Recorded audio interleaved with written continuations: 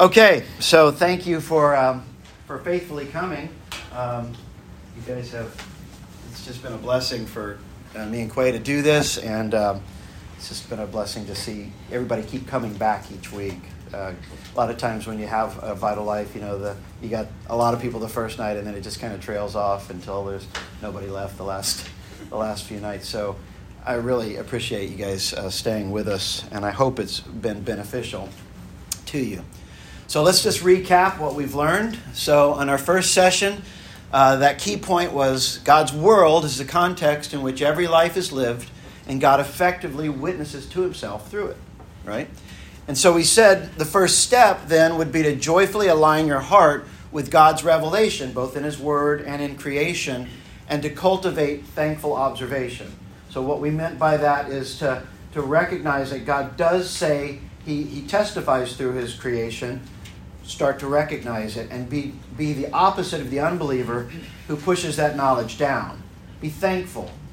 Speak it out. Say, thank you, Lord, for this beautiful sunset you gave us. This wonderful taste of this food. So on. Cultivate that, because that in itself is an apologetic. Right? Because you're coming against that atheistic spirit that says there is no God. And then the second week, Quay taught us about how important it is to understand man's nature according to the Bible, both pre- and post-fall, and to understand his true problem and God's glorious answer to it in the gospel of Jesus Christ. And so we said the second step was to be very clear on what God's word says about man's nature, and to study to understand the redemption in Christ.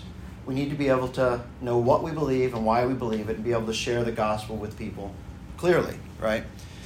And then last week, we said the most potent form of evidence is one that is already believed. And this is where we started applying the content of the first two sessions, and we're trying to say, take an aggressive posture, an offensive posture, where we're trying to show the unbeliever that he does know there's a God. It's written on his very nature. The Imago Dei is in him. So we said the third step was to study your God, that you might be able to point out the Imago Dei in the unbeliever, the image of God in the unbeliever. So that's what we did the first three sessions.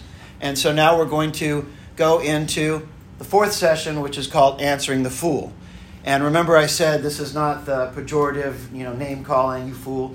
This is the Bible definition of a fool, is someone that knows God exists and says there is no God. The fool says in his heart there is no God. And so that's what we mean by the fool. And we said last week that we were going to use two different scriptures for these last 2 weeks. Do not answer a fool according to his folly, lest you be like him, which we did last week. And again, that was more an offensive, trying to show the believer, contrary to his worldview, that he does believe in God. He does know there's a God, and he bases his life on it. He creates books and movies and culture based on his knowledge of God. And this week, we're going to do, in this final week, we're going to do the answer a fool according to his folly, lest he be wise in his own eyes. And what we're going to be doing with this, and what I think this scripture is telling us to do, is actually to enter into the worldview of the unbeliever so that we might perform an internal critique of it. Okay? So we're going to take him at his word. Okay? This is what you believe. You believe there's no God. We're going to answer him according to that folly. Okay? So we're going to go through that. And so our key point is that suppressing the truth will always lead to arbitrariness and inconsistencies. Okay? It's kind of like a liar. When a person is telling a lie, he has to maintain that falsity, right? Because it never really happened. And when people say, so where were you the other night? Oh, I was with my friend. We were out at the beach. Oh, okay. And then someone else asks, where were you? Well, we were at the store. Well, I thought you said you were at the beach. And he becomes inconsistent because it's a lie. It didn't really happen. Well, the unbeliever does the same thing too, because he knows there's a God, and he's pushing it down. He's pushing that knowledge down because God has made it clear to the unbeliever that he exists, but he's pushing that down. So when he starts talking about moral issues and epistemological issues, metaphysical issues, he's going to be all over the map. Inconsistency. And it's up to you to point that out, to bring that to his attention. Now, before I go any further tonight, I want to I was thinking about this over the past week, that, a lot of this, especially last week, sounded kind of pretty heady, very philosophical. And you might get in your mind that, hey, if you have the right arguments, you can argue somebody into the kingdom. And that is not possible. You cannot do it. A person's salvation is always and ever a miracle of God. Okay? This is what you're dealing with when you go out on the mission field. When you talk to the unbeliever, this is what you're dealing with. Okay? You all recognize this from Scripture, right? This is Ezekiel 37. The hand of the Lord came upon me and brought me out, and the Spirit of the Lord set me down in the midst of a valley, and it was full of bones. Then he caused me to pass by them all around, and behold, there were very many in the open valley, and indeed they were very dry. Not just bones, but very dry. And he said to me, Son of man, can these bones live? So I answered, O Lord, you know. And that should be our posture. One of the things I love about Reformed theology is because we do put so much weight on the sovereignty of God. That takes out however bad the unbeliever is, right? Because we're talking about a dead person coming back to life. And so you might be talking to somebody that seems very nice and pleasant. They're no easier to get saved than the drug dealer, hopped up on heroin. They're no easier. They both need a miracle of God. Okay, so I want you to understand that when we talk about apologetics, one apologist said it this way: apologetics is just clearing the room of all the smoke so we can get down to the real issues. But at the end of the day, it's a miracle. Or another illustration might be this. This was an image from the Night of the Living Dead, which was the first zombie movie ever put out in the U.S., 1968. There were a bunch of zombies. And, Quay and I have talked about this before. I don't know if it's kind of died down, but for a while there was a big hype on zombie movies and zombie shows, Walking Dead, and all these kind of things. And it's like, why? Why is that? I think there's an inward knowledge that people know that it's something they fear, but I also think it's something they know they are. Because Paul says that, and you he made alive who were dead in trespasses and sins in which you once walked, according to the course of this world, according to the prince of the power of the air, the spirit who now works in the sons of disobedience, among whom also we all once conducted ourselves in the lust of our flesh, fulfilling the desires of the flesh and of the mind, and were by nature children of wrath, just as the others. So they're dead, but they're walking around. That's the definition of a zombie, right? That's what the unbeliever is. That's who you're talking to when you're dealing with unbelievers. But when I say spiritually dead, don't think that I'm saying they have no capacity for knowledge or volition. Far from it. When we say spiritually dead, we mean morally enslaved. And one apologist said, maybe the atheist cannot find God for the same reason a thief cannot find a policeman. Right? He has a vested interest in not finding a policeman. And the unbeliever has a vested interest in not finding a God. Right? You're not dealing with a blank slate. Okay? So, and G.K. Chesterton said it like this: the first effect of not believing in God is that you lose your common sense and can't see things as they are. And that's true. Because we live in God's world, if you're going to deny his existence, your whole life is going to be a contradiction. You're living contrary to the way things really are, right? So, and Paul puts it this way in Corinthians: the natural man does not receive the things of the Spirit of God, for they are foolishness to him, nor can he know them, because they are spiritually discerned. So I really want to, there's a great liberty in this, if you recognize this. It's not up to your debating skills and your prowess of mental achievement. It's a miracle of God. The unbeliever, the natural man, does not receive the things of God. He won't. Earlier in that same book, Paul says, we are the aroma of death to some and the aroma of life to others. To those who are called, we're going to be the aroma of life. But see, as a Christian, anytime I'm before an unbeliever, because I believe God is providential and He's sovereign and ruling everything, the fact that unbeliever is in front of me gives me every reason to believe God has put him there to hear the gospel and means to save him. Why shouldn't I believe that, right? Okay, because of that, the step 4, our last step for effective apologetics, is reason with unbelievers to shut their mouths, but trust God to open their hearts. Okay? That's a biblical concept. I think it's Peter talks about, living in such a way that the mouths of the unbeliever would be silenced, right? They would have nothing to say. And that's what we're trying to do in our apologetic method. We're trying to show them that they don't have an argument. They don't have a defense, as Romans 1 said, right? They're without excuse. On apologetus, they're without excuse. So that's what we're trying to do. But we've got to trust God to actually open their hearts. We can't do that part. We just can't do that part. But remember these words of Paul. He said, "So then neither he who plants is anything, nor he who waters, but God who gives the increase." Greg Kokel uses the illustration of putting a pebble in their shoe. And that's what you're doing. You're putting a pebble in the shoe of the unbeliever that's just going to annoy them. When my wife and I first got married, we used to listen to Unshackled. Does anybody ever listen to Unshackled? Yeah, it's an old radio program from Moody Bible Institute, and they would dramatize people's salvation stories. And invariably, in the story, there was some Christian that the unbeliever met, and he shared the gospel with them. And what the Christian saw was the unbeliever blowing up in his face and calling him a fool and an idiot. But what you see in the dramatization is that word that the Christian spoke to him hounded him for years. He could never get it out of his mind. It would come back to him throughout his life. That might be what's happened when you talk to somebody and they have that response. Remember last week when we did Mars Hill and he got to the resurrection of Christ at the end, they mocked him, they laughed.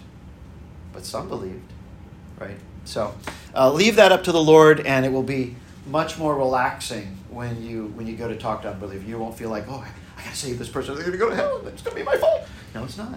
The Lord is good. The Lord is faithful. And he's already revealed himself enough to completely condemn them. They're without excuse. They know he's here. You're just aligning yourself with that testimony and giving him more. Okay, but how are we going to do this? How are we going to shut the mouths of the unbelievers? Well, Greg Bonson used to say, you let the unbeliever talk long enough and they'll hang themselves, right? Because of their own inconsistencies. And so that's what you're going to do.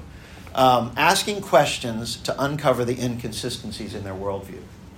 And Quay and I we're tentatively going to do some mock dialogues for you tonight. We haven't practiced them, so I don't know how they're going to go. I'm going to get you. Yeah. Who said you're going to be on that side?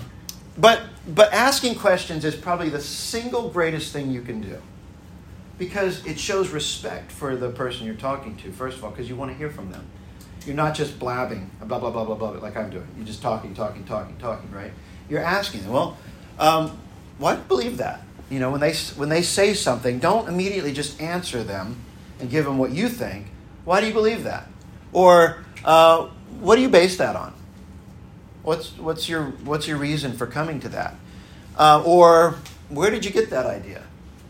Because you'll find a lot of people have been exposed to some really awful doctrine, some bad theology, and they're coming at something that you don't even believe in. And so when you ask these kind of questions, like, I don't believe that either. That's awful. That's horrible. What makes you think that? A lot of these questions are very similar, right? But you can see there's different situations when you would ask these type of questions. How do you know that? That's a really good one, right? Because they're going to be making assertions, oughts. Well, that's not right. You ought to do this. Well, how do you know that? Like, what do you base that on? What's your foundation? Or what do you mean by that? This is a really important one. Defining terms is really important because they're often saying one thing but meaning another, or they're not meaning what you mean. And so making sure to define terms is really, really important. Can you give me an example of that? I use this one online all the time when I'm in debates because people will often come on and they'll say, oh, well, Calvinists always do this. Like, give me an example. Like, what do you mean? Silence. They just disappear. Or the example they give has nothing to do with Calvinism or whatever it is we're talking about. It's just some idiot, saying some nasty thing. It's like that's not Calvinism. That's not Scripture. So give me an example of that. Or can you explain what you mean? All of these questions will help you get to what their worldview is, and when they talk, you'll start to pick up inconsistencies. One more. What led you to believe that? Oftentimes, this is a really interesting thing you've probably discovered in your interaction with unbelievers. A single event in their life. Their dad got mad at them one time at church, and they've hated God ever since. It's amazing. They got this one event, and they just built their whole theology off of that one event. Getting down to that, recognizes their dignity as an image bearer of God, recognizes that they have a mind, that they're made in the image of God, and you're trying to draw them out to find out who they are and where they're coming from. You're not just there to give your spiel, right? You're there to bring the gospel to a real live human, right? That's what you want to do. And the reason all of these things are important is because Job tells us or God tells us in Job, who has put wisdom in the mind? Who has given understanding to the heart? It's a rhetorical question. God has, right? And so people have this instinctive nature to be consistent. They want to be consistent. And so when you're asking questions, they want to be consistent with their own worldview. And as you ask more questions, a lot of times they haven't even thought about why they believe what they believe, how they got to where they got. And when you draw them out, then all of a sudden you're going to start to see they've got inconsistencies, and they'll see it too. And they've probably seen it in their quieter moments, but they pushed it down. And now you kind of bring it to the surface. So one of the best ways you can see inconsistencies and arbitrariness in the unbeliever is through logical fallacies. And so logical fallacies, let me just take a sip of water, are when we violate logic, right? We're doing something that goes against logic. And the reason this is so important is because, as we talked about last week, the image of God, we're made in the image of God, who is eternally self-conscious, is eternally subjective and objective, fully knowing himself, knowing all things exhaustively. And so he is the ground for truth, and he never contradicts himself. And made in the image of God, we recognize that when something contradicts itself, it's called the law of non-contradiction, we violated something, and we know it's wrong. And so if you could point that out to the unbeliever, that he's committing a logical fallacy, it's very powerful in closing their mouth. Again, you can't convert them, but you can close their mouth, and they can say, okay, yeah, that's a good point. Or more often not, they just get mad at you. And they do this one. Personal attack, ad hominem. This is probably the most common, or one of the most common. The phrase is from a Latin word that literally means to the man. So the fallacy is so named because it directs an argument against the person making the claim rather than the claim itself. The critic hopes that the people will reject the opponent's claim simply on the basis that there's something objectionable about the person making the claim. So it looks like this. That can't be true because you're an idiot, right? Now, have they justified their point? No. They've just made an assertion, and it's a personal attack. You're an idiot. And so whatever you're saying is stupid. Well, that's not an argument, right? That doesn't prove anything. Very, very popular one, especially when you've said something that convicts them. They get really can often get really nasty. Fallacy of personification, or sometimes philosophers call it reification. And we heard this one last week. Reification is attributing a personal characteristic to something that is impersonal. Perhaps you've heard the old saying, it was an old margarine commercial, it's not nice to fool with Mother Nature. You remember that one? I'm dating myself again, I know. You guys know that one. You guys know that one. This is an example of reification because nature is an impersonal thing and can't literally be fooled since it does not have a mind, right? Remember last week, that interview where I played the two guys talking, and at the end of it all, he says, the universe is telling me something, right? So when you're talking to an unbeliever and they say these kind of things, you got to stop them on that. Like, what do you mean the universe is telling you? Is that a person? Who's telling you this? It's a fallacy, right? And if they base it on that, you've got to stop them and say, wait a second, you're attributing personality to something that's impersonal. Okay? You can't do that. Do you believe in a God or do you not? Because you're saying there is no God, it's just the universe telling you this. And that's a different topic, right? So the next one is equivocation. This is a really important one. This is where, remember I said, can you explain that or can you define that? Where you ask them to define what they mean. Because equivocation is when you change the meaning of a word in the middle of the argument, right? So it would be like this. So we observe evolution, therefore evolution must be true. So we used the word evolution twice, right? But in the first one, we're talking about microevolution, changing within a species. You have a little dachshund going up to some basset hound or whatever that is, but it's still a dog, right? It hasn't changed. Here we have pond scum going to a human, right? But we're using the same word. And you have to say, well, wait a second. That's not the same word. We're not using the word the same way in both situations, right? You have to stop them on that.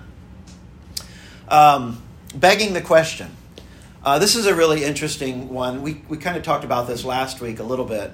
So this fallacy is committed when a person merely assumes what he or she is attempting to prove, or when the premise of an argument depends upon its conclusion. The argument's premises assume the truth of the conclusion rather than support it. So it looks like this. Science has disproved the existence of God because there is no scientific evidence for God. You've just said the same thing in another way. That's begging the question. You haven't proven anything. You've just made two assertions. It was like my example last week. It's bedtime. Why? Because it's time to go to bed. Right? You haven't really proven anything. Why? Because I said so. Right? But the caveat that we have to make here is that this isn't necessarily false. Okay? It's just a fallacy of logic, meaning it hasn't proven its point. So if I say, I'm Chris's husband, and you say, why? Well, because she's my wife. I haven't really proven anything, but it's true, right? Or if I say the Bible is God's word, well, how do you know? Because the Bible says it's God's word, and God doesn't lie. Well, you've just used the same premise as your conclusion all the way through. But is it true? Yes, it is. Because we said last week that in circular reasoning, all ultimate truth claims base their premises on the conclusion by necessity. And I gave the example of trying to prove logic without using logic.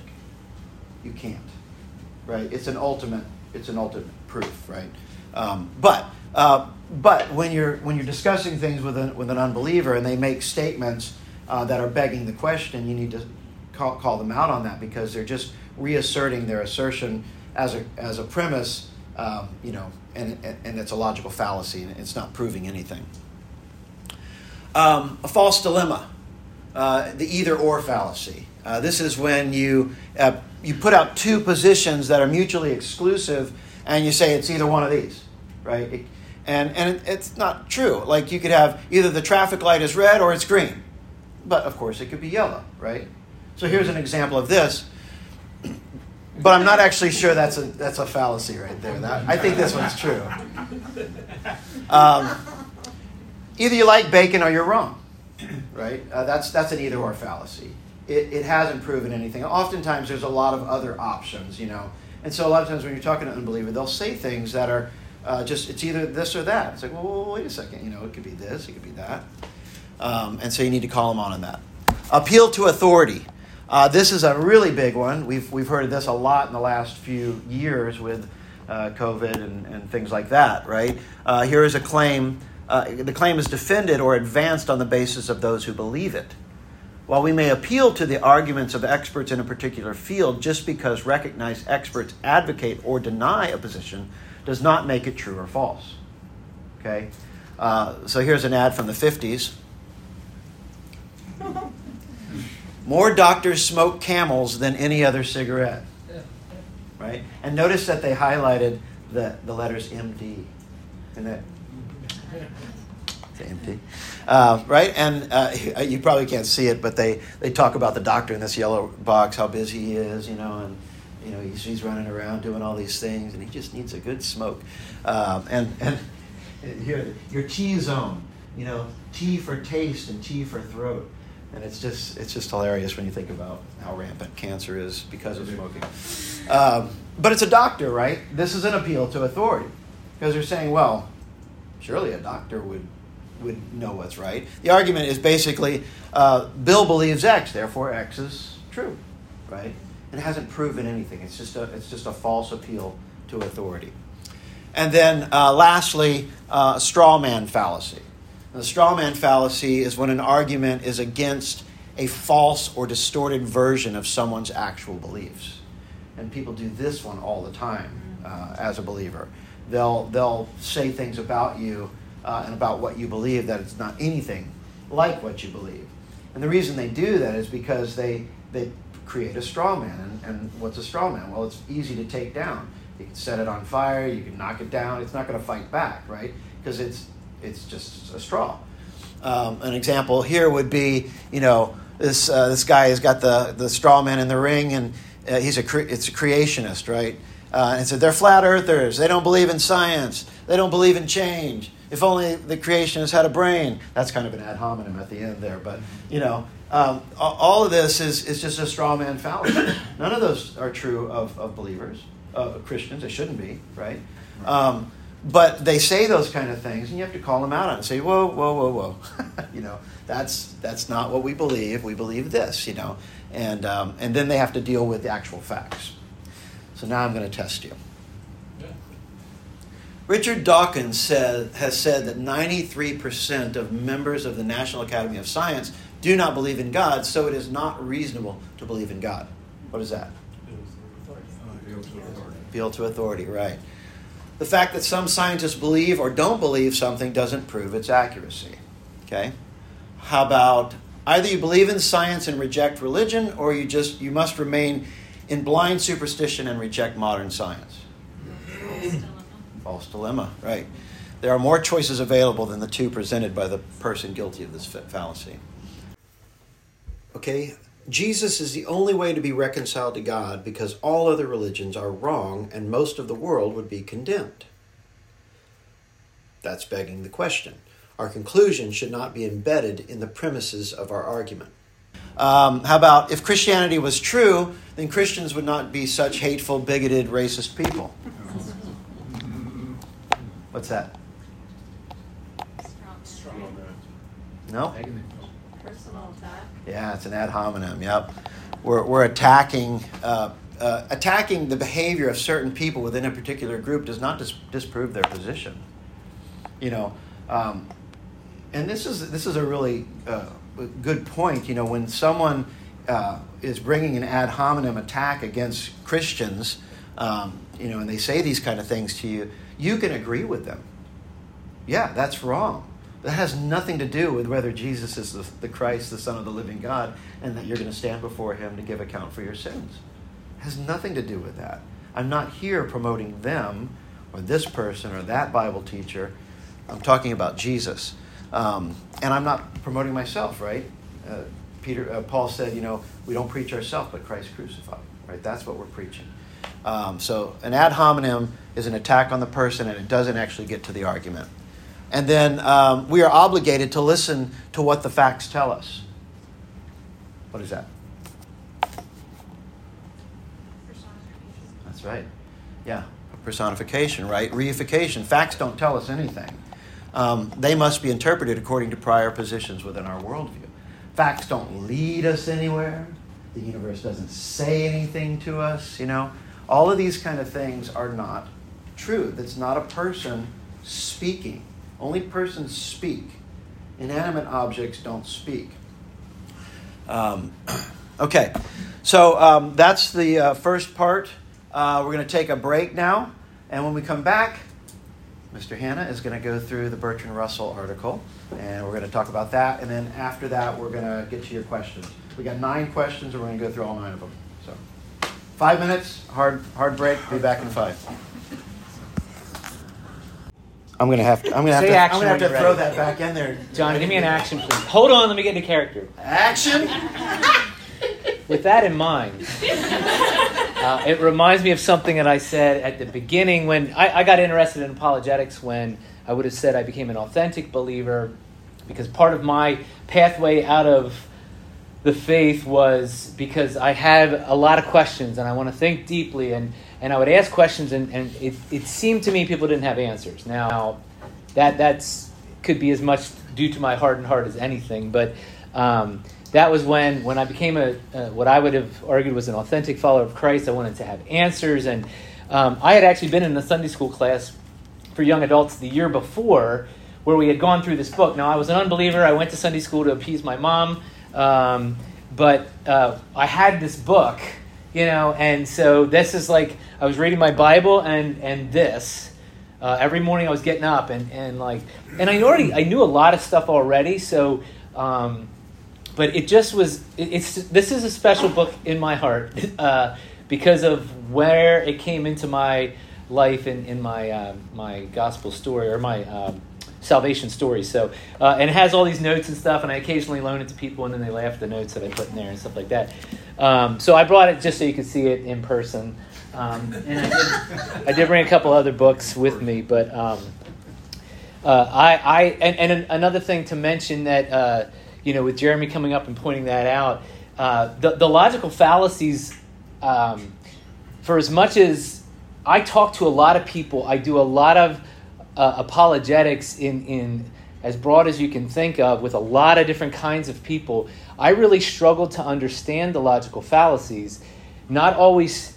I wouldn't even know that I would be able to spot them. But I think what happens is not only as you have to know your Bible first. That's the first thing you have to do. You don't need to learn your apologetic first, okay? First you need to learn this, believe this, trust this, and everything else will flow out from that, right? So you don't even have to know the answer to everything. Like you don't have to be able to shoot down every argument they're going to throw at you. You need to know your Bible. And you need to know what the gospel is, because then the flaws start to come through. And then these logical fallacies, you'll know it. You'll be like, okay, well, you can say that, but I know that's not true. And that's where you start asking these questions. I don't have to spot it and say, well, that's begging the question. I mean, if you're good enough to do that, fine. But I'm not. So I just try to spot it, and then you can go after that. So keep all that in mind as we take a look here at Why I'm Not a Christian by Bertrand Russell. And I wanted to read from Romans 1 so that, because we've been saying it multiple times, John and I both have said this, it is at the heart of presuppositional apologetics, is the belief that the unbeliever, the person you're talking to, knows the truth, right? Because they're created in the image of God. They live in the Father's world. So everything, they know it and they're suppressing it, right? So that comes from a place here in the Bible. So I thought, well, maybe it'd be good to read it because I think it's helpful when you think of someone who's as brilliant as Bertrand Russell is, how he can make pretty poor arguments as to why he's not a Christian. So if you want to follow along, I will be reading from the NASB, the Non-Arminian Standard Bible, Romans 1. And I'm going to start there in verse 18. I'm not sure how far I'm going to go because this is such a good passage. I may not stop. I'm not sure. For the wrath of God is revealed from heaven against all ungodliness and unrighteousness of men who suppress the truth in unrighteousness. Because that which is known about God is evident within them, for God made it evident to them.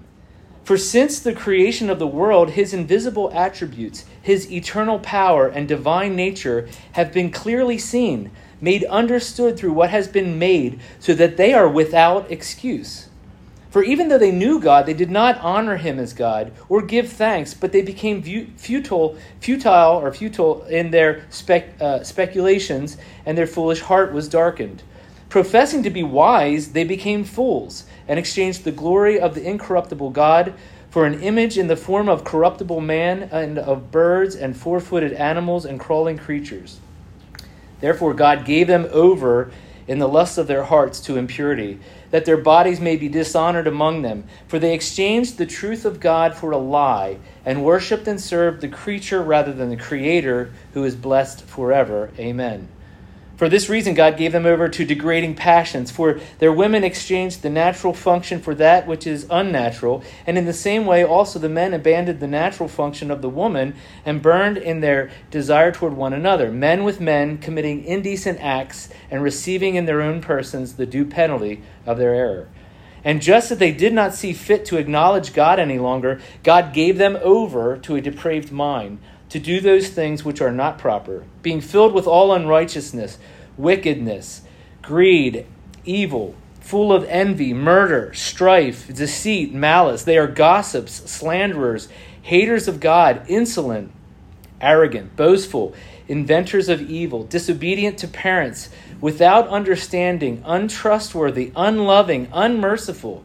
And although they know the ordinance of God, that those who practice such things are worthy of death, they not only do the same, but also give hearty approval to those who practice them. So it's just, this is a striking passage of Scripture that Paul throws out there, beginning with this, this letter would be read to the Roman church. They would have been hearing these things. It's striking that they're without excuse. There's nothing different now than there was in the first century, that people are like, hold on. Well, what about this? Well, what about this? Right? This is why the Bible tells us that we need to have a ready defense, an answer for the hope that's within us. We have to recognize that the person across from us is suppressing the truth and unrighteousness, and that God has given them over. He's given them over to their depraved mind, to their passions. He's given them over. So think about that. God helps people resist, and if they keep resisting, fine, go. So again, though, we don't know who that is, right? So I heard a joke one time when I was it wasn't a joke, but when I was getting converted to Reformed theology through Steve Heitland, I had heard a guy on the radio talking about how he was on an airplane, and the guy beside him struck up a conversation about God and Christianity or something, but he knew that the guy wasn't a believer, and the guy said, and this person who was telling the story was like, I really wasn't in the mood. I was really tired. I didn't want to talk about God. I didn't, but unfortunately, I'm not a Calvinist, so I knew I needed to share, because in the mind of I'm not just trying to rip Arminians, but I'm just saying in the mind of many is that their argument is what saves people, right? This person, if they leave me and I haven't done the apologetic, or if I haven't done a good apologetic, then this person goes to hell because of me. Relax. And it is a great thought that God brings people into your life, right? The person that's across from you, the person who's sitting next to you, the person that you happen across, that you pick up something that they dropped. You just never know. And it makes life kind of exciting. Yeah. That the person, that God may save somebody, and it may not even be that moment. And usually it's not. We selfishly often want to have it so we can put a little notch, being like, yep, saved another. Boom, saved another. No. It's more like planted a seed. It is an exciting thing to think about getting to heaven and having people maybe... I think about the people I'm going to go to and be, that little sentence you said to me when I was 18 years old? Yeah, I never forgot it. And the idea that other people will come to you and be like, you remember when you gave me that, when I really needed a drink, you gave me a drink, and you said, God bless. Again, I know sometimes we can think of that as just cheesy, but God saves people even through a cheesy apologetic. So. That's right. So why I'm not a Christian. So I did call this deconstructing why I'm not a Christian, and that's a popular term right now, although it's already fading. It's fading a little bit, but, because deconstructing Christianity, okay, is going to lead to your disaster, so please don't do it. But we are called to deconstruct these things, and basically what it's saying is you take a look at what has been presented to you, and you start to look at it and say, okay, well, what is that? What's being said here? Where are the flaws? Where are the logical fallacies? How can this how can I deconstruct this? Meaning, you've built something and you've given it to me, you've shown it to me, so now let me deconstruct and say, well, what about this? Well, what about this? So now I'm not sure if you read the introduction to this. This was technically a speech. Obviously, we're reading it, so it looks more like an essay. But it says that Bertrand Russell grew up in a politically progressive line of family, which is why he was, quote, engaged in the betterment of society. So I thought it was important, before we really dig in, to think about this word progress for a moment, because there's two quick things I think we should recognize with that. First, to say that one is progressive insinuates that society needs to move past something that has been established, right? So we've gotten to this point, and it's time to progress to the next point. Now, the reason that we say that is because then it's it would be counteracted by the conservative belief or the conservative take, because conservative take would be that we need to conserve some laws, some positions, or an institution. So, John, give us the definition of progress there. So, to develop a higher, better, or a more advanced stage, compared to conserving, which would be to keep in a safe or sound state. Okay. So the idea is we're here in a progressive, or progress would say we're here, we need to progress further. Conserve would say we need to conserve this, we need to save this. This is where we need to be. Right? So this is amazing. This is an amazing thing, because if you think about those who promote themselves as progressives, it means that anytime you stop, you're now a conservative. So in order to be progressive, you have to go to the next stage, or you're a conservative. We're watching it happen all the time, right? Because those of us who are conservative, we haven't budged.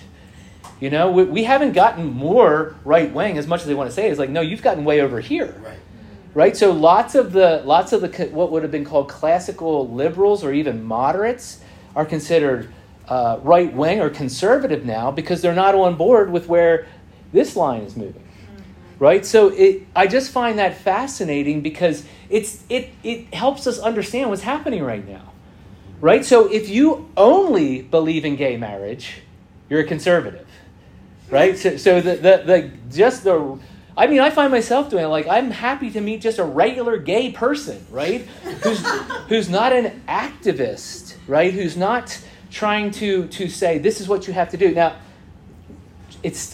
homosexuality is still a sin. I'm not saying that, but you know what I mean, where you meet a person who's just like, I'm just going to mind my own business. Like, this is so. But you can see that what happens is, as soon as you land, you become labeled as something else, and so that person who, to them, being progressive is so valuable or important, they're fearful that, now I'm labeled as a conservative, so I have to move on. You can see this in the feminist movement, right? They were pushing to progress past patriarchy and male oppression, right? So women have all the same opportunities as men. They should have their own spaces and protection from men. They should have their own competitions, just like men. It was a push for what they called equality, since men and women are basically the same. Then along came the transgender revolution, which brought back all the old stereotypes about women. Right? So think about it. A feminist pushed the culture to allow women to wear pants instead of a dress when going shopping. But now the transgender revolution pushes that boys should be allowed to wear dresses, since they're actually women, and that's what women wear.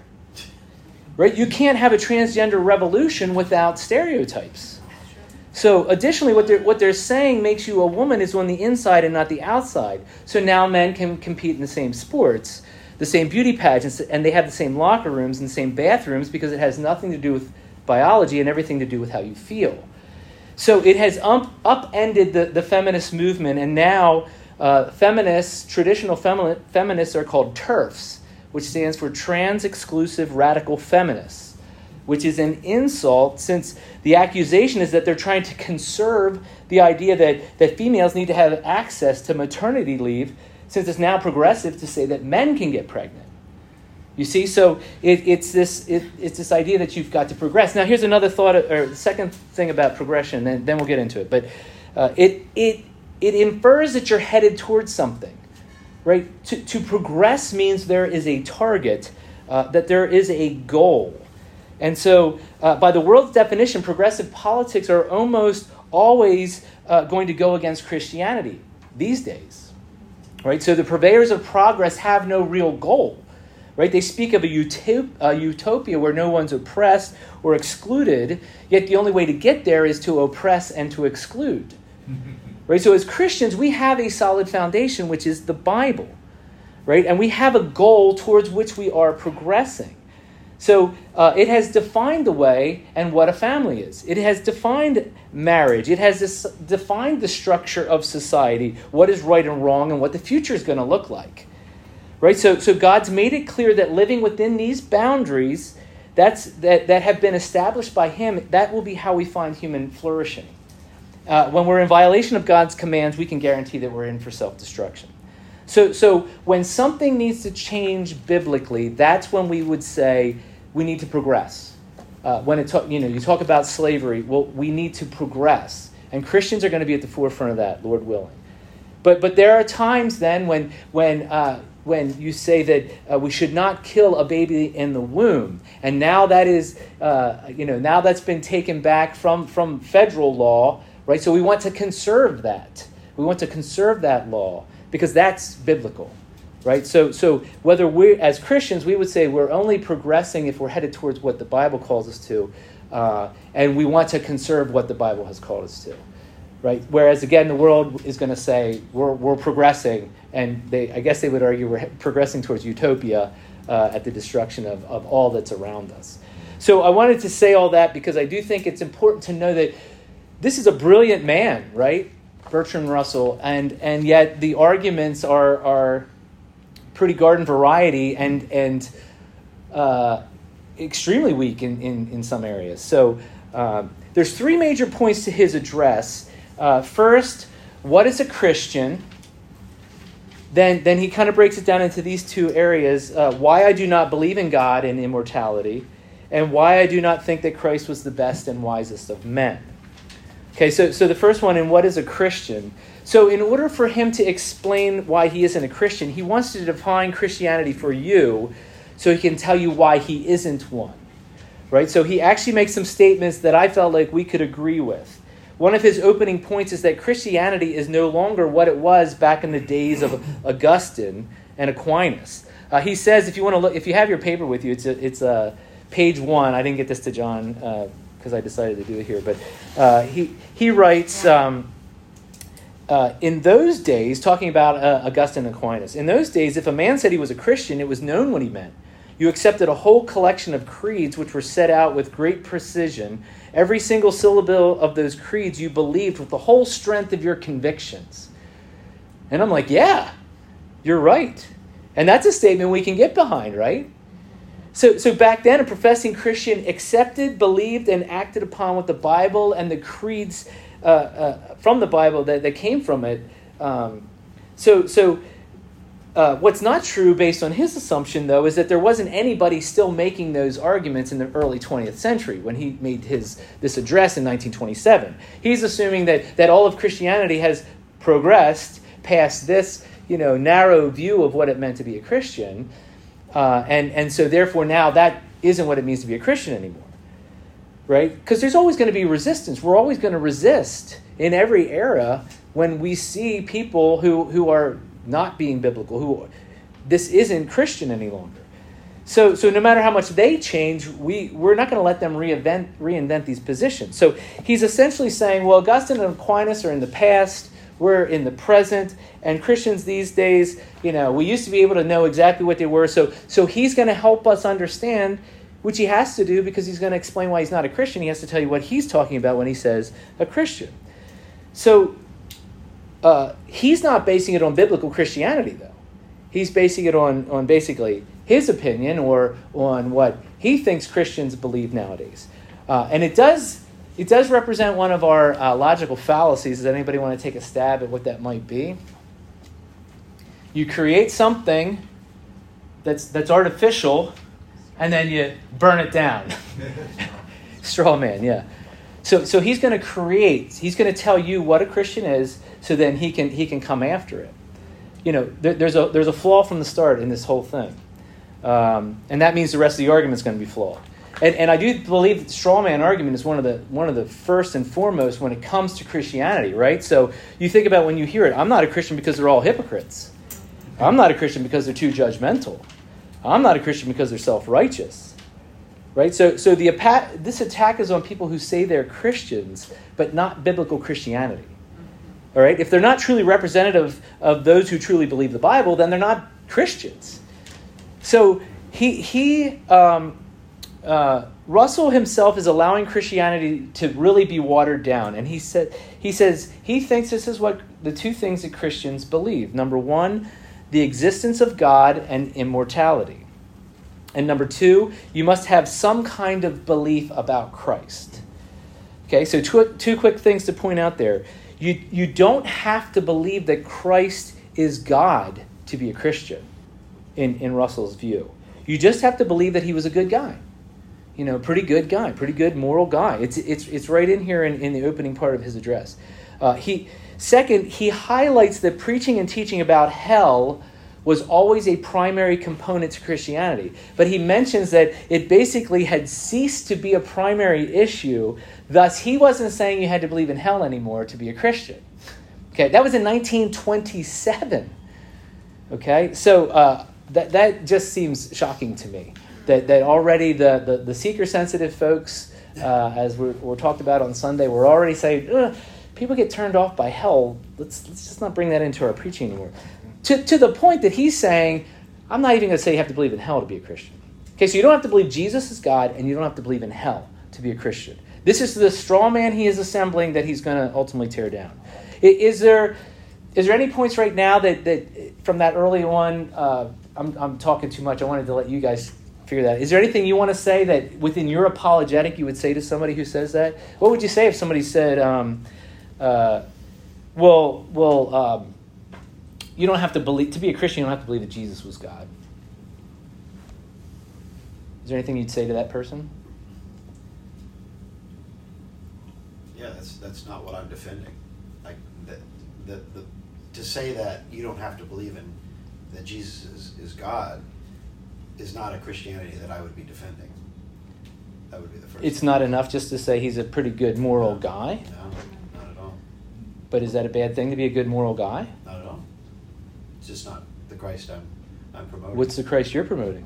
He's one of the persons of the Trinity, of the eternal God. He's always existed. He's the creator of everything. Well, then you guys said the existence of God, so you kind of said. Yeah. Okay. Well, then what about hell? Do you have to believe in hell to be a Christian? Yeah. Absolutely. Even how cruel and evil it is? Yeah. Yeah, we'll get into it. Okay.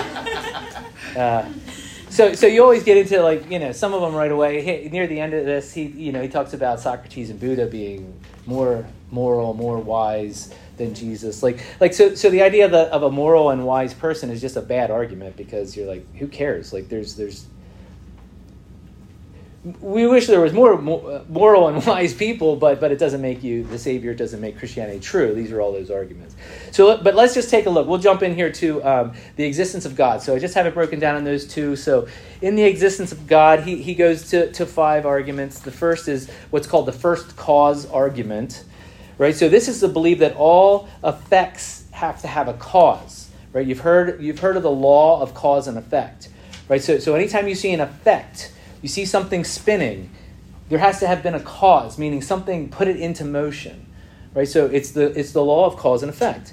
So in order to create or set everything into motion, or for everything to go from nothing to something, there has to be an effect, there has to be a cause, and therefore God is the first cause. Okay, so Russell's argument, which is on page 2, if you want to look at it. It's right near where it gets the natural law argument heading. This is what he says. He says, there's no reason why the world could not have come into being without a cause. Nor, on the other hand, is there any reason why it should not have always existed. There's no reason to suppose the world had a beginning at all. The idea that things must have a beginning is really due to the poverty of our imagination. Therefore, perhaps I need not waste any more time upon the argument about the first cause. So I found this interesting that he's not even really arguing. He's like, it's not really worth our time because there's no reason to believe that the universe would have to have a first cause or that it hasn't always existed. Of course, there's a million problems with that. So I'll give you a chance maybe to talk about those later. The second one is the natural law argument. This is the belief that because of natural laws like gravity, inertia, measurement, it requires someone to put them into place to make the universe work. So there's these natural laws that are just observable. They just are in a sense. So at the bottom of page 2 into page 3, Russell says about this, we now find that a great many things we thought were natural laws are just human conventions. You know that even in the remotest depths of stellar space, there are still 3 feet to a yard. That is no doubt a remarkable fact, but you'd hardly call it a natural law. He does then say later, Russell argues that they are statistical averages such as would emerge from the laws of chance. So that's interesting because he said it's a remarkable fact that 3 feet equals a yard no matter where you go in the universe, but it's not a natural law. In fact, he says the law of chance is how this could come out. But if you know what chance is, it means it's unpredictable, right? That's what chance is. So the argument is if you roll a dice thousands of times or millions of times, you're bound to get some predictable pattern. But that's not really chance then, right? Because chance is that chance. Like that's what chance is. Chance is oftentimes shown as a person standing on a rock, rolling and spinning fortune's wheel.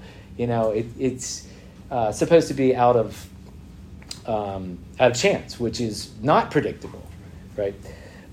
Third one is argument from design. So the argument from design is that the world functions so well because it was designed that way. If there were any slight changes into how it works, everything would crumble. Everything would fall. You've heard that before. If the earth was any further away from the sun, we'd freeze to death. If we were any closer, we would burn to death. So Russell argues that there is no evidence of design about it. He flat out says that. His proof is that an omniscient and omnipotent God would not produce the KKK and fascists over the course of millions of years. Additionally, he argues that science is in decay and will no doubt result in a final something that is dead, cold, and lifeless. But he says, this is his argument, is that no one is truly worried about what will happen millions of years from now. Okay, so essentially he's saying if over millions of years this is the best an omniscient and omnipotent God can come up with, well, it's a poor design. And then on page 4, he does say, therefore, although it is, of course, a gloomy view to suppose that life will die out, it is not such as to render life miserable. It merely makes you turn your attention to other things. So essentially, he's dodging this argument as well, because he's just saying, it's kind of gloomy to think that there's no purpose to life and it's just going to die out. But it's millions of years from now, and nobody really cares about that. Number 4, moral arguments for deity. The moral argument would be that there is no way to know right and wrong apart from a moral lawgiver. Right. So Russell basically says 2 things here. One, he's not convinced that there really is a difference between right and wrong. He said that doesn't concern him. And if there is, then God made them both, right and wrong. And if he made both, then he's wrong for making things wrong. But to declare him wrong for making things wrong requires another God by which to measure the wrong of that God. So his conclusion, which is on page 4, right before the injustice argument, he says, there is a good deal to be said for that, and I am not concerned to refute it. All right, so again, throwing, I'm not sure what logical fallacy this falls under, but throwing it out there and then just you're not defending your position, and you're just saying, I'm not really going to spend time refuting it. It's just an assertion. It's an assertion, and you're just argued it. You just asserted it. Yeah. And again, he's giving a presentation, so I can imagine sitting in the audience being like, Hold on. I have an answer. I'd like to ask you this. Last one, argument for the remedying of injustice. Christians would argue that God and eternal life would be necessary for there to be ultimate justice. Right? Someone might get away with something in this life or on this earth, but in the next they will pay for their sins and be rewarded for their obedience. His argument against that, if this world is unjust and it's all that we know, then what makes you think the next one will be just? So it's a false hope that there will be anything like cosmic justice in the future. That's his argument, is that this is all we know, this world's unjust, what makes you think the next world will be just? So he concludes that people only believe because they want comfort and the feeling that a big brother is watching out for them. It's what they were taught, and it's what all they've ever known. So is there anything that you immediately would say to any of that would stand out to you? Your apologetic. For Mr. Russell. Dr. Russell, probably. Come on. What would you say? Anything. Jeremy, even a question. Give so many things. Yeah, just give us one or two. For starters, the first cause argument, or also the cosmological argument, he makes the point that the universe could have existed forever, which we know to be false, just logically speaking. Because if the universe existed forever in an infinite timeline in the past, we would never reach today. Correct. That's impossible. We would have blown up already. But what's funny is he uses that exact argument in support of his argument from design, saying we don't care about what happens millions of years from now. Right. Well, that millions of years from now would have already happened if time was infinitely in the past. Right. And then he uses in his moral argument, he basically asserts that morals don't matter, there is no right and wrong. But then he uses that later against Jesus, and also in remedying injustice. Well, there is no injustice if there aren't morals. Right. And you can't measure Jesus on morality if we've already taken out there is no morality. Right. Good, Jeremy. Yeah, the first cause argument is always, I've used that with people who believe in reincarnation, because you say, well, how long has reincarnation been around? Like, well, eternity. I'm like, well, then we will already be perfect, all of us, because we've already cycled through everything, right? Or, the universe would have already blown up and been extinguished, because eternity is eternity. Thus, if it was going to blow up in 5 billion years, well, then it would have already happened. Right? So it has to have a beginning. Right? There's something in mathematics, I forget what it's called, there's something in mathematics that basically says you can't be infinite in only one direction either. Right. Because by definition, if you're infinite in one direction, you're infinite in the other. Right. Otherwise, it's not infinite. Right. There has to be a point of So you can't beginning. You can't reach the end point over an infinite timeline. Right. And that's always the question. What was there before the Big Bang? Right. Yeah. Where is right now in relation to no beginning? Mm-hmm. It doesn't make any sense. Yeah. Good. Yes, and the moral arguments, that's what I always bring up is, if somebody says, well, if it's unjust here, it's going to be unjust in the next world. And you're like, how do you know what's just and unjust? Like, how are you defining that? What's your moral standard by which you're coming up with that? Yeah, Don. Well, I don't have the paper in front of me. So You were at this presentation he gave, weren't you, in 1927? I think you called out from the audience. You're like, BS! The arguments, if what you said is what is on the paper, what he is saying is what all of them say, and that is, this is a thing, but it doesn't matter. This is a thing, but it doesn't matter. Right. This is a thing, it doesn't matter. And that's what all the arguments are from the atheistic science side. Right. Yeah, that's a problem. I don't know where the big ball came from that had the Big Bang, but it doesn't matter. Right. And too many people, we sit in the audience in all of these great minds, and we say, well, I guess it doesn't matter. Mm-hmm. Yeah. Mm-hmm. Yeah. Mm-hmm. Where we need to really be considering these things and saying, it does matter. Mm-hmm. Mm-hmm. Mm-hmm. Otherwise, why are you giving the lecture? Yeah, exactly. That was the first thing when I read it.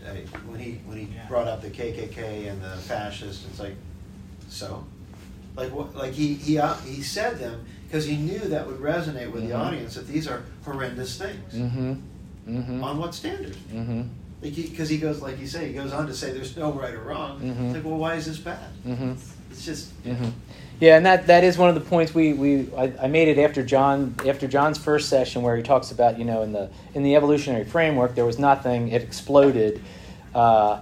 Humans came up out of the soupy mix and walked on two legs, and life it began with no purpose, then it had purpose, and then you die, and then you become stardust, and you have no purpose. So they're trying to sell you on purpose right now. Like, you just got to be good. You got to do good to people. The betterment of society. And the first argument I ever make is, how do you know it's better and not worse? How do you know loving your neighbor isn't making things worse? Right? And if you believe in the survival of the fittest, actually we should execute all these people who are utilizing our food, who are handicapped, because they're not going to help us out. In fact, we should probably do that to the homosexuals, because they're not going to procreate. We're gonna die out if we keep all these people fed. We could feed a lot more people if we just eliminate the people who are taking up all the resources that we need. Like, that's survival of the fittest, right? In true survival of the fittest. So the fact that somebody would say, well, no, that's wrong. Well, why? Where did you get that? It's wrong to execute people that are weaker or lacking or aren't going to be able to contribute to society. Like, so where does the notion that we shouldn't execute those people come from? Like, that should be the bigger question. So and if you argue, well, no, that's an evolutionary trait because we've become more humane, I'm like, well, then that would be devolutionary, because we've actually moved past the idea that we need to keep the fittest. We need to save the fittest. Or empathy or sympathy, these things don't fit an evolutionary model. So, all right, I'm getting off. John, I'm already over, sorry.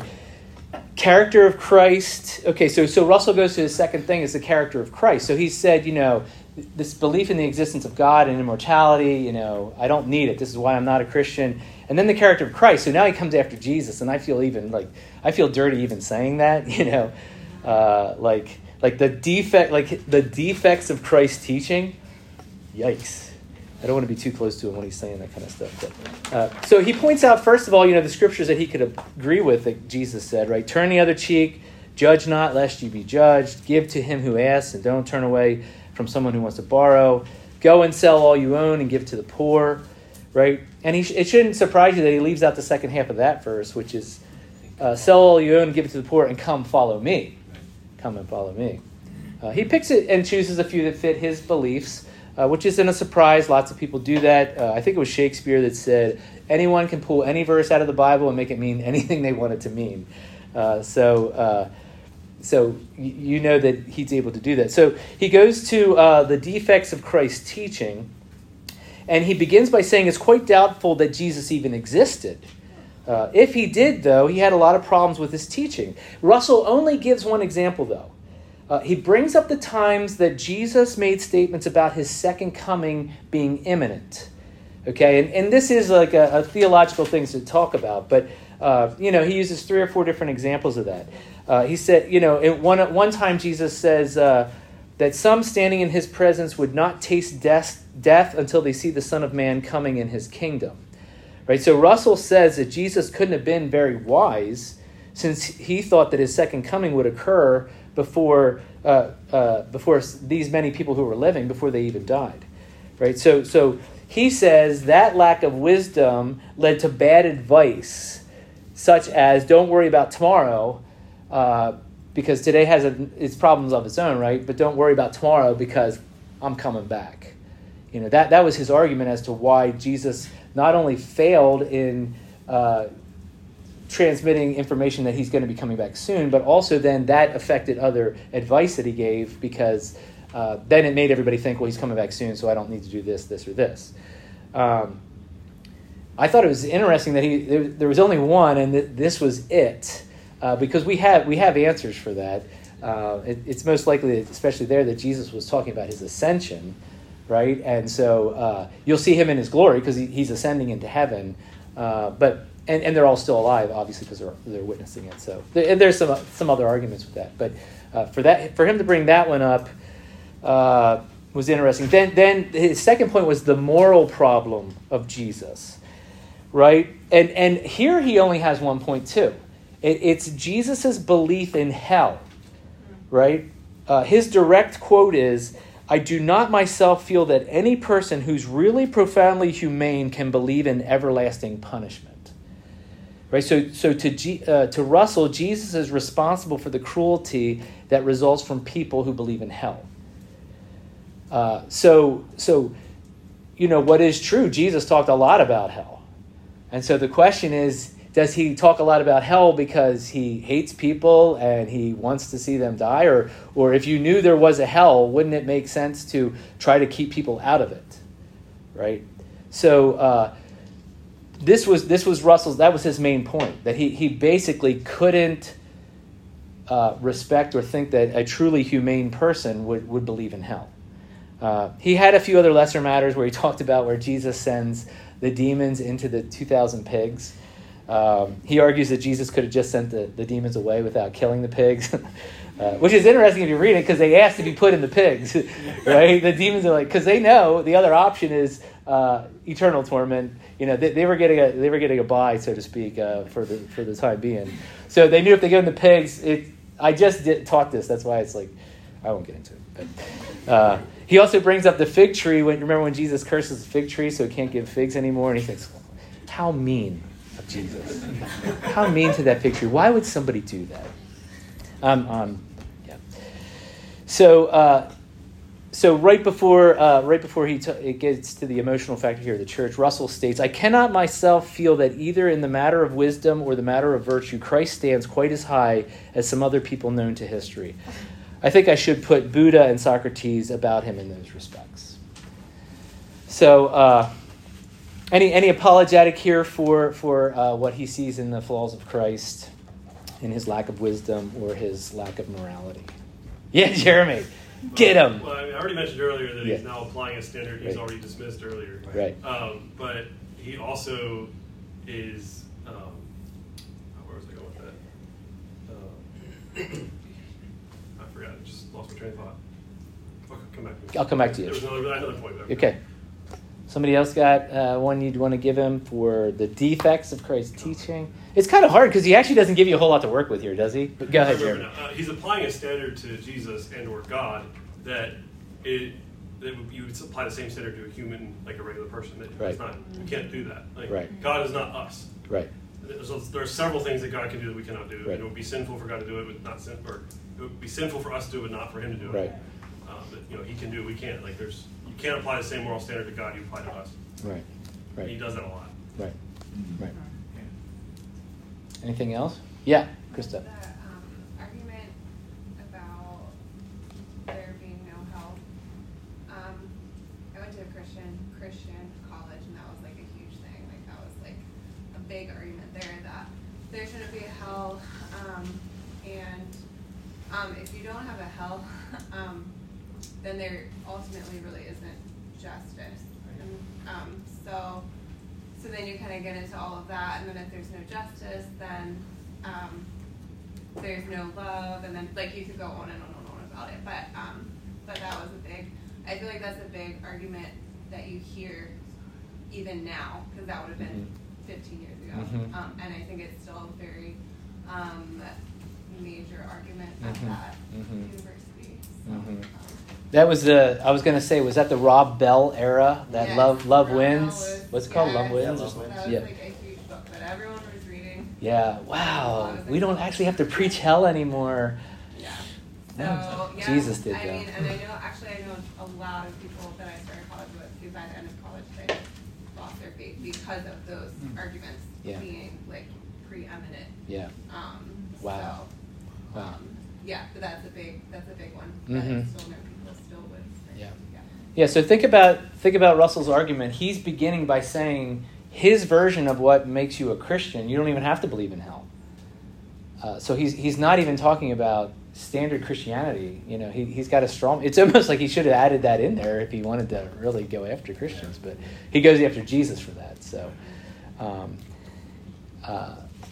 yeah, it's good. And not believing in hell.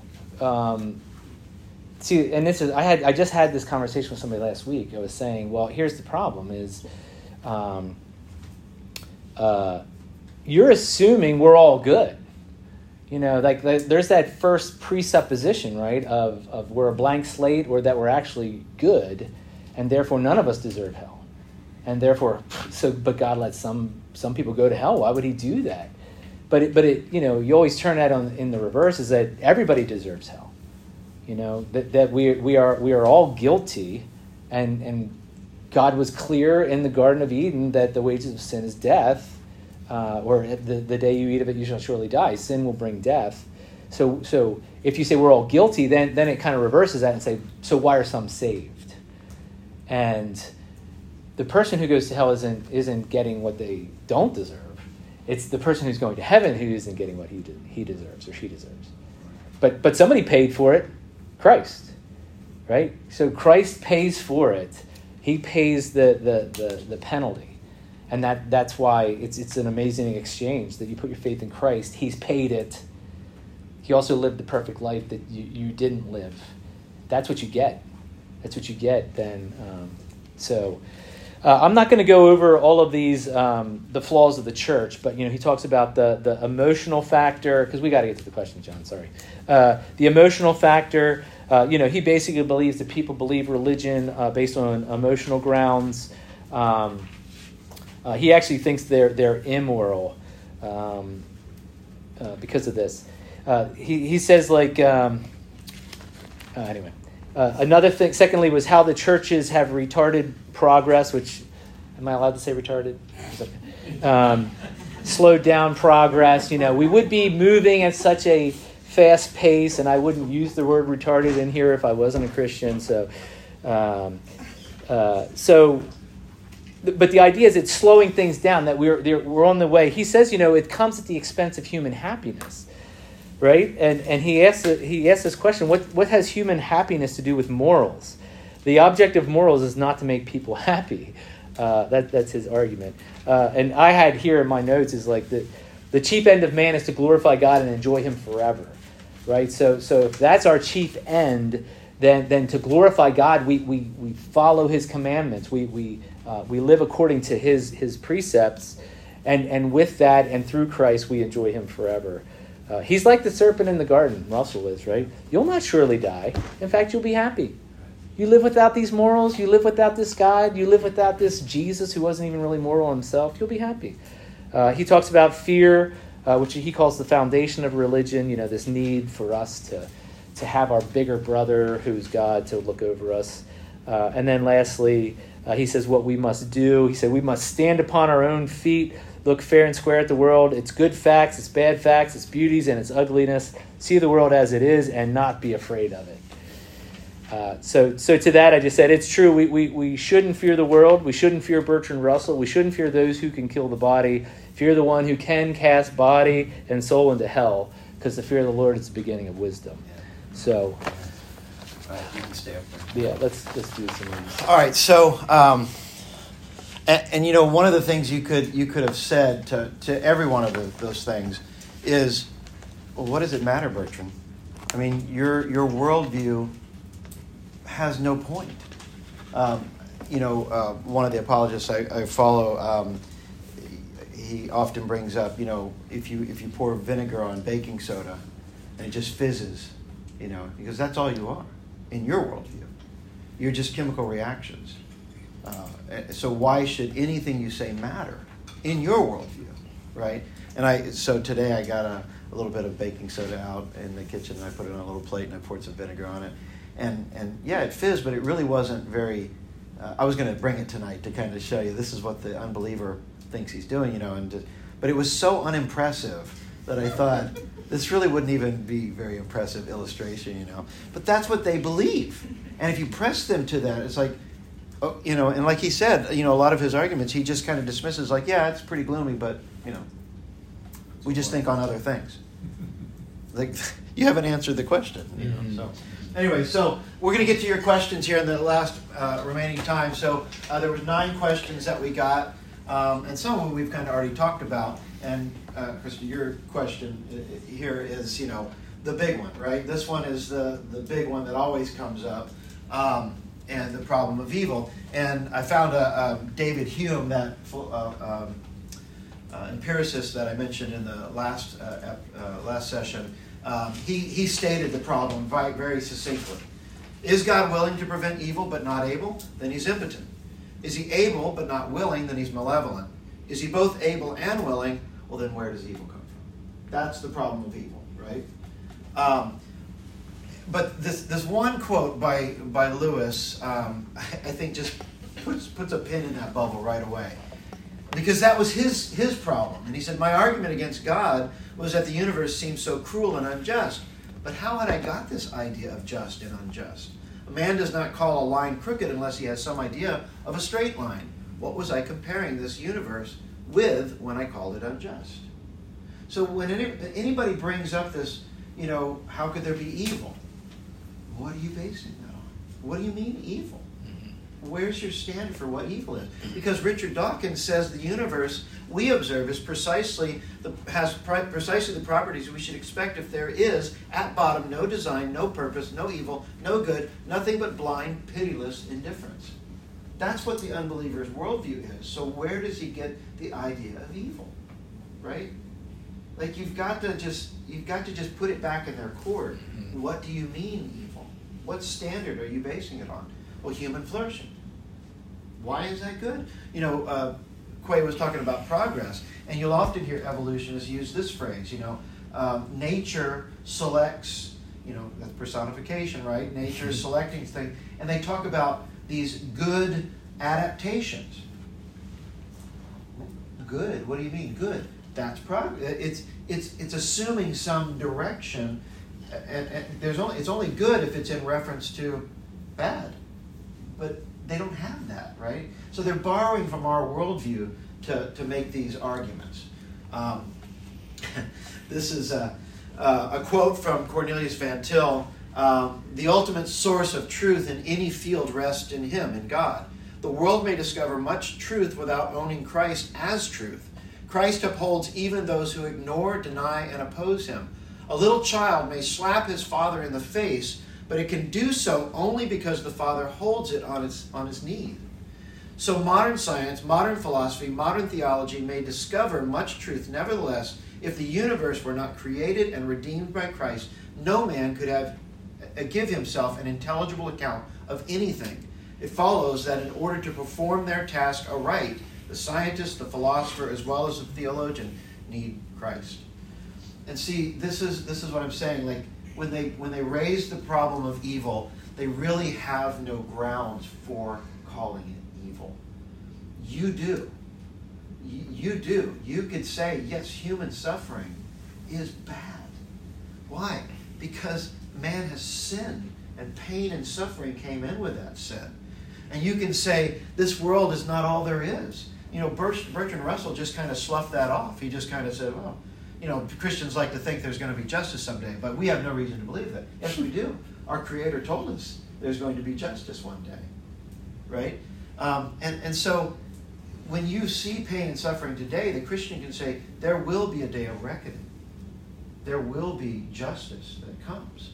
Or, this is one that resonates with me, but I know it doesn't with everybody. There's two attributes of God that would never be seen without sin and suffering: justice and mercy. And we love mercy. I mean, we make movies about mercy.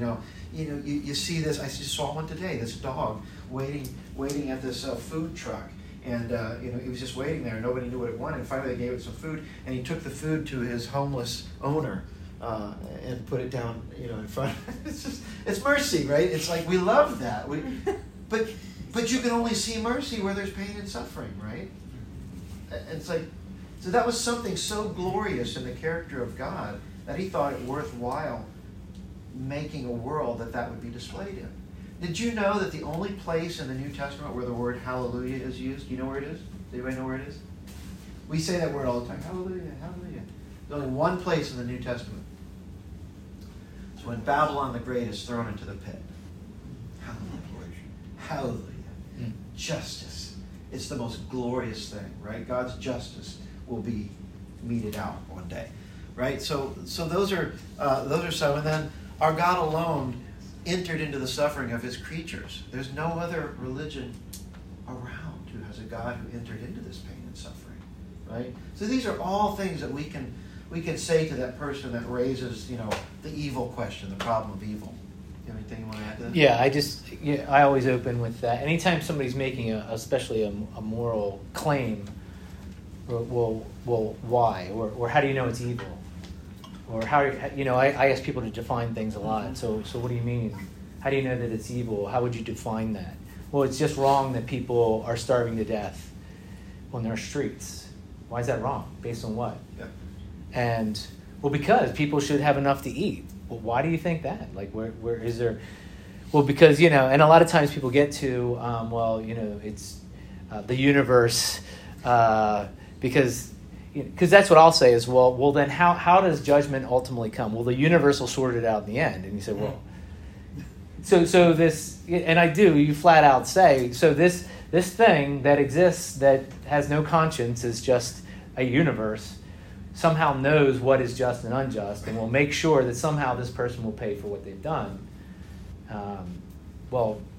You're making things up. You're calling me crazy because I believe in a triune God, and you're saying this personless universe will somehow bring justice. So, one of my main things I look for in an apologetic is to use their same argument back. Right? So I was thinking about it today because it happened today. And it wasn't exactly an apologetic, but this student who I know smokes weed, although now they don't smoke weed anymore, they smoke a cart, your THC cart or whatever, which I don't even fully understand. I'm getting old. So, but we were talking about that, and I was asking questions like, why do you think you smoke? Are you scared? She goes, well, I get anxious. And I said, are you anxious about coming to school, or, are you anxious about not being high?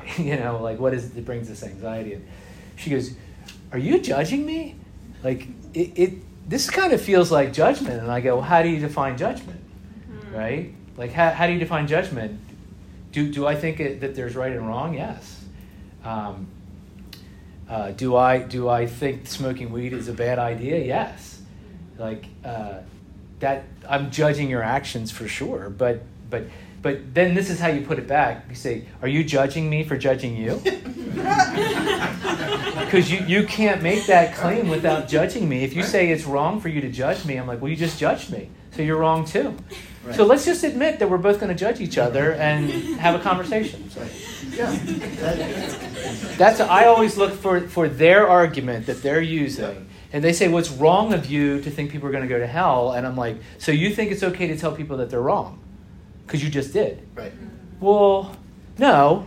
Yeah. But you just did. I had one student say to me, she's like, well, it's important for people to be nice. I just don't understand why people can't be nice. And she's probably one of the nastiest students I've ever met. But I don't understand why people can't just be nice. And then we eventually got into a conversation about what happens after you die. She goes, nothing. You just go into the dirt and you die. And I go, then why do we need to be nice to each other? She goes, because you just should. And I'm like, why? Why? Why shouldn't you just do whatever you want to do? You're just going to lie on the ground and rot up anyway. Right. Then the problem is when they say, well, that's a good point, Quay. Like, oh, rats. I'm just kidding. So I put these two together because they're both pretty similar.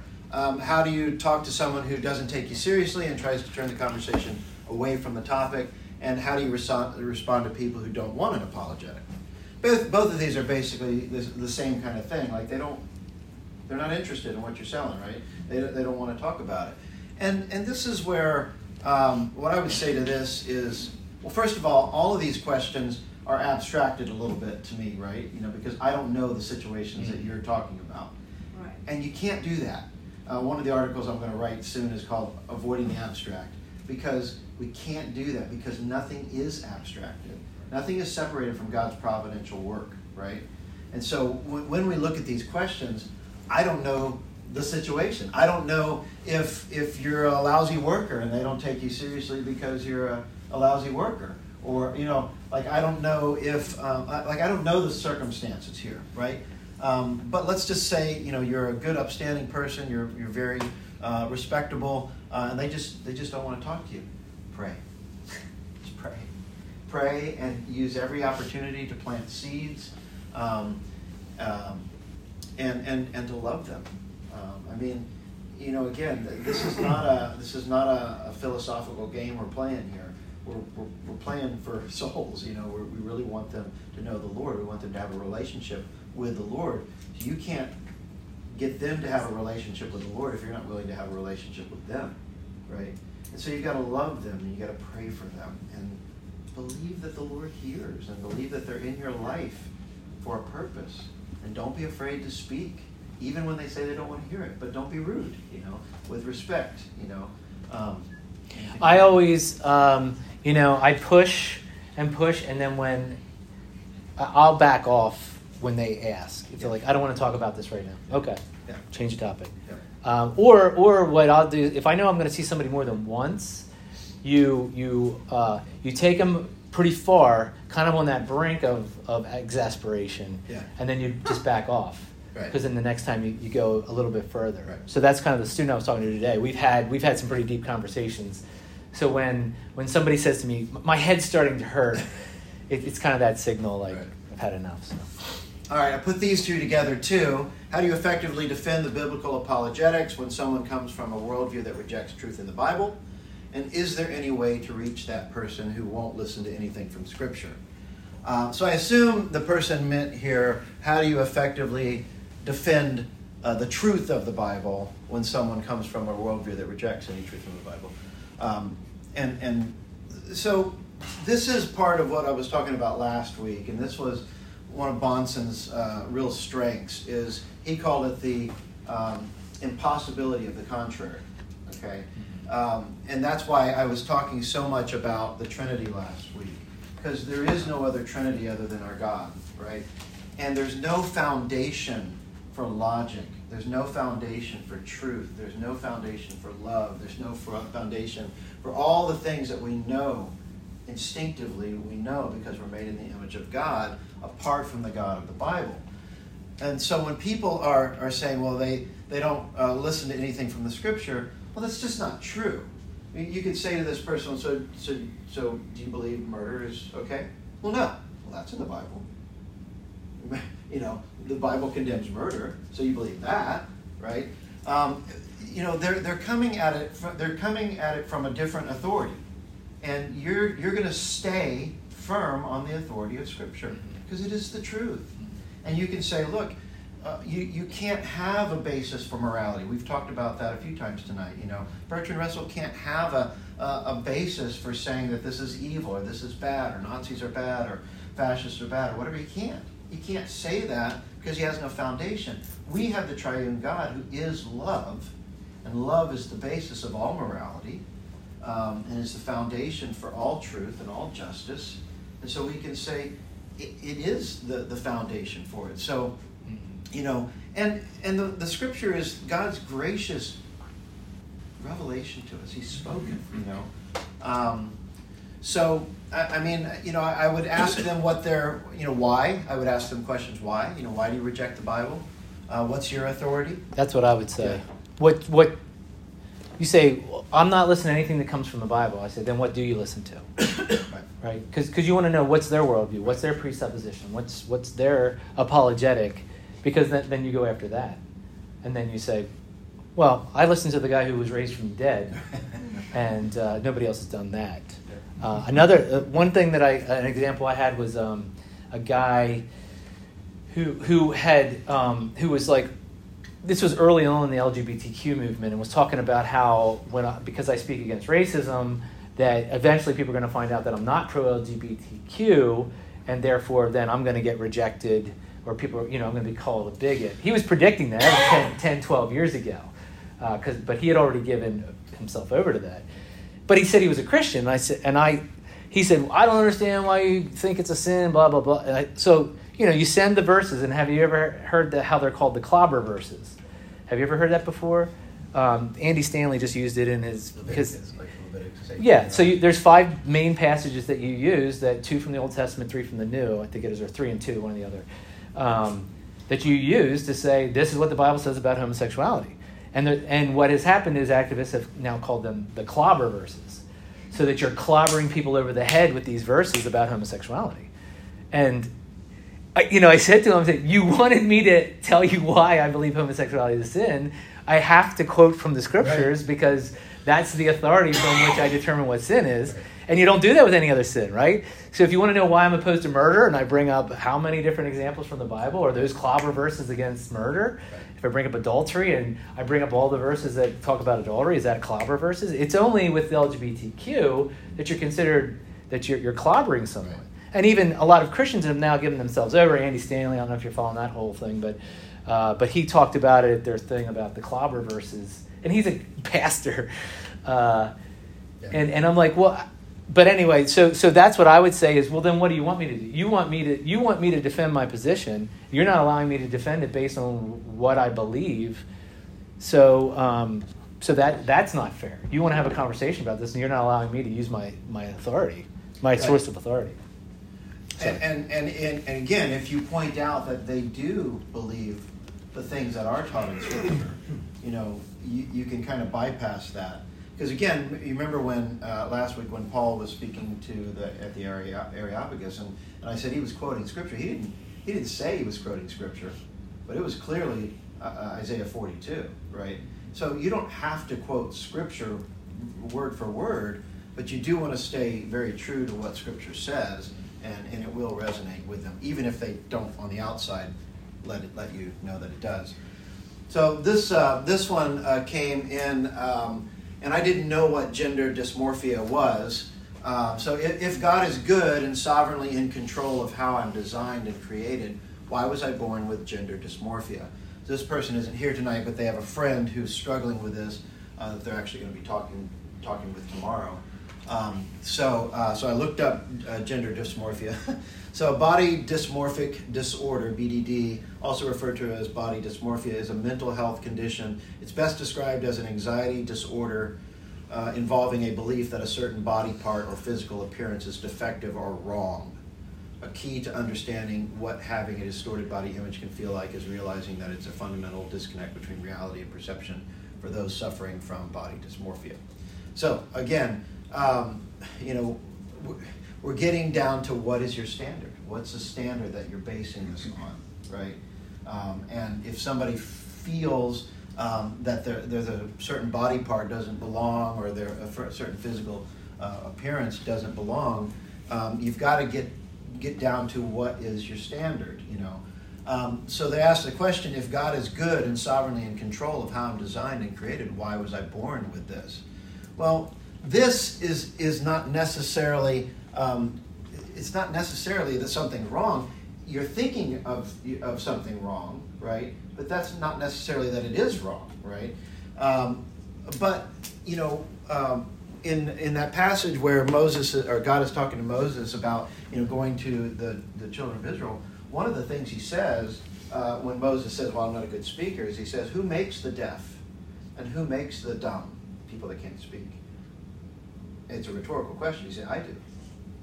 Or John 9, when the boy that was born blind, who sinned, this man or his parents, that he was born blind? Neither. But he was born blind that the glory of God would be revealed, right? On this day, at this hour, I'm going to bring this guy sight. And his whole life, his whole blindness was for this day. God had a purpose in that, So this person here struggling with this dysmorphia, well, first of all, you can bring up the fact that we are in a fallen world, right? So there are broken things in this world.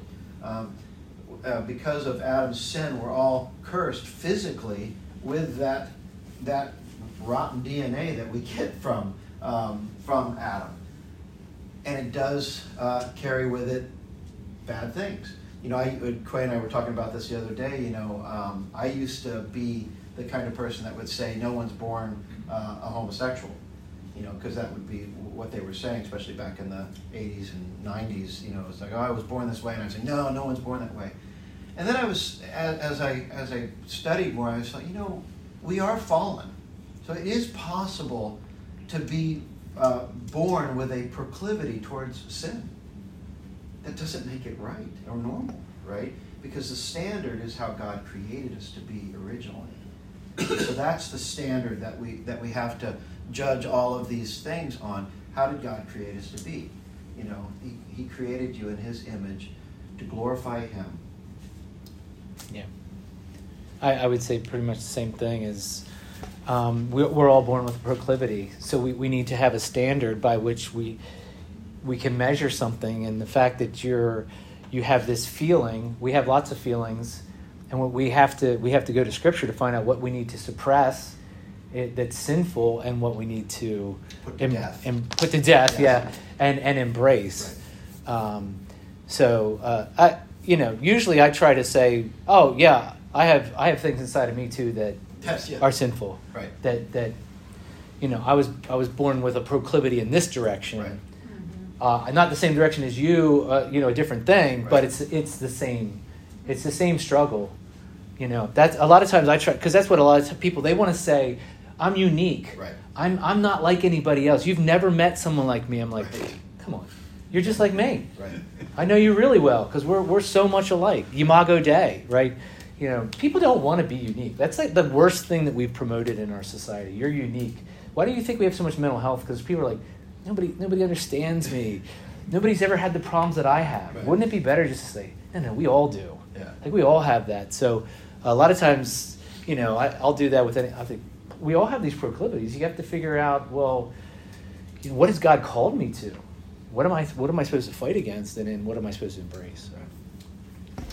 Number 7, how do you respond to someone who says, I can't believe a God who would claim to be love but sends people to hell? Now this is one, Quay and I thought about doing a mock dialogue, but I see it's almost 9 o'clock here. So And we kind of talked about that one. Yeah, we did kind of. The one thing I would point out about this is I was thinking about this on the way here. I was really quiet. My wife said, okay. I said, yeah, I'm thinking about this question.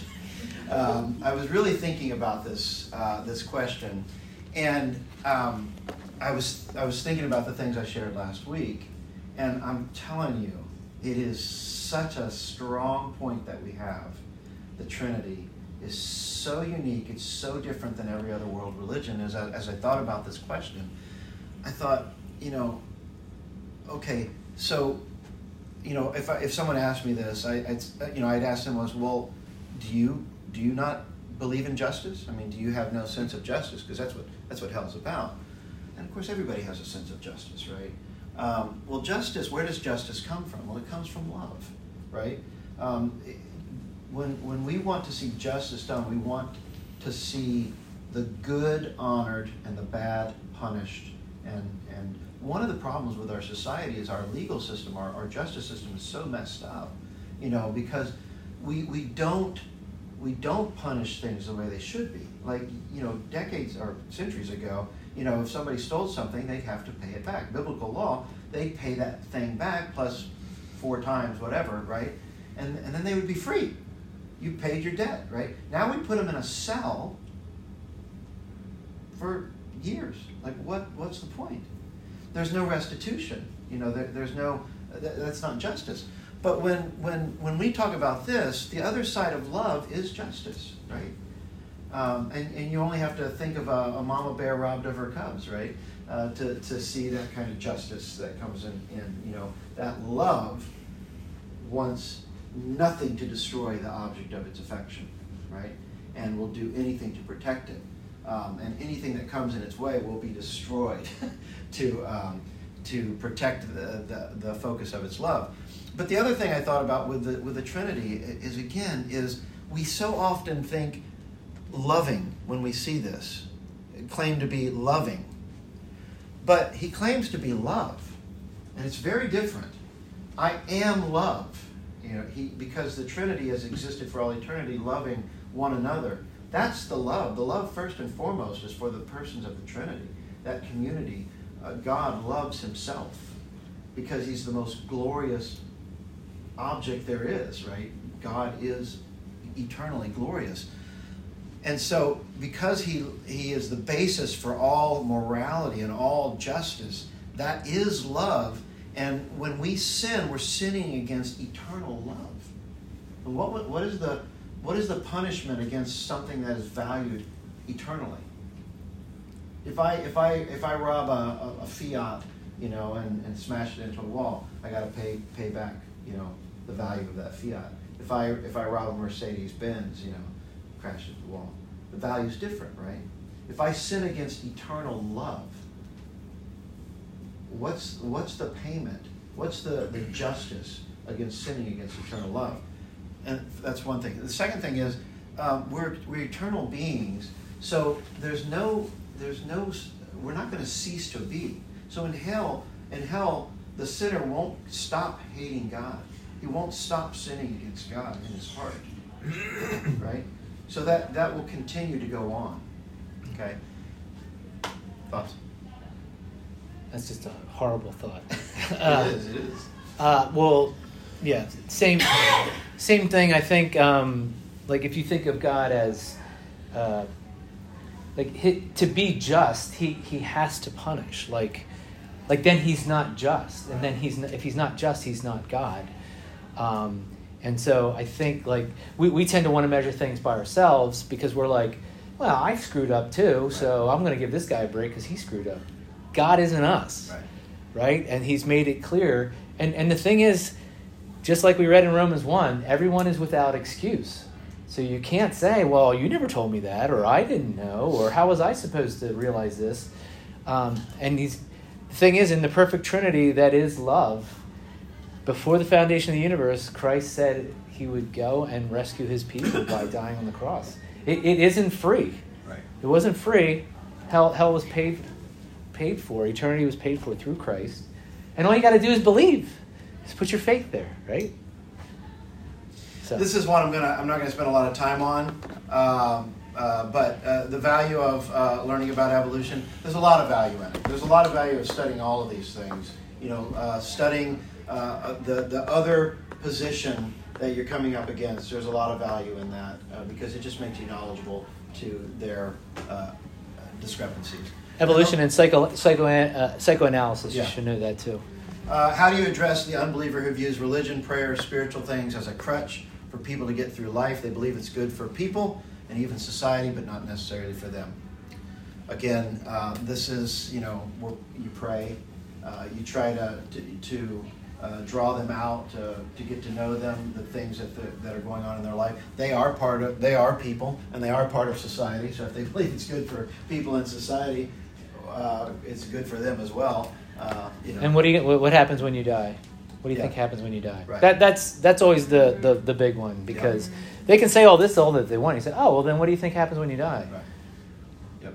Well, that's a big answer, because then all of a sudden it's like, oh well, maybe this does matter.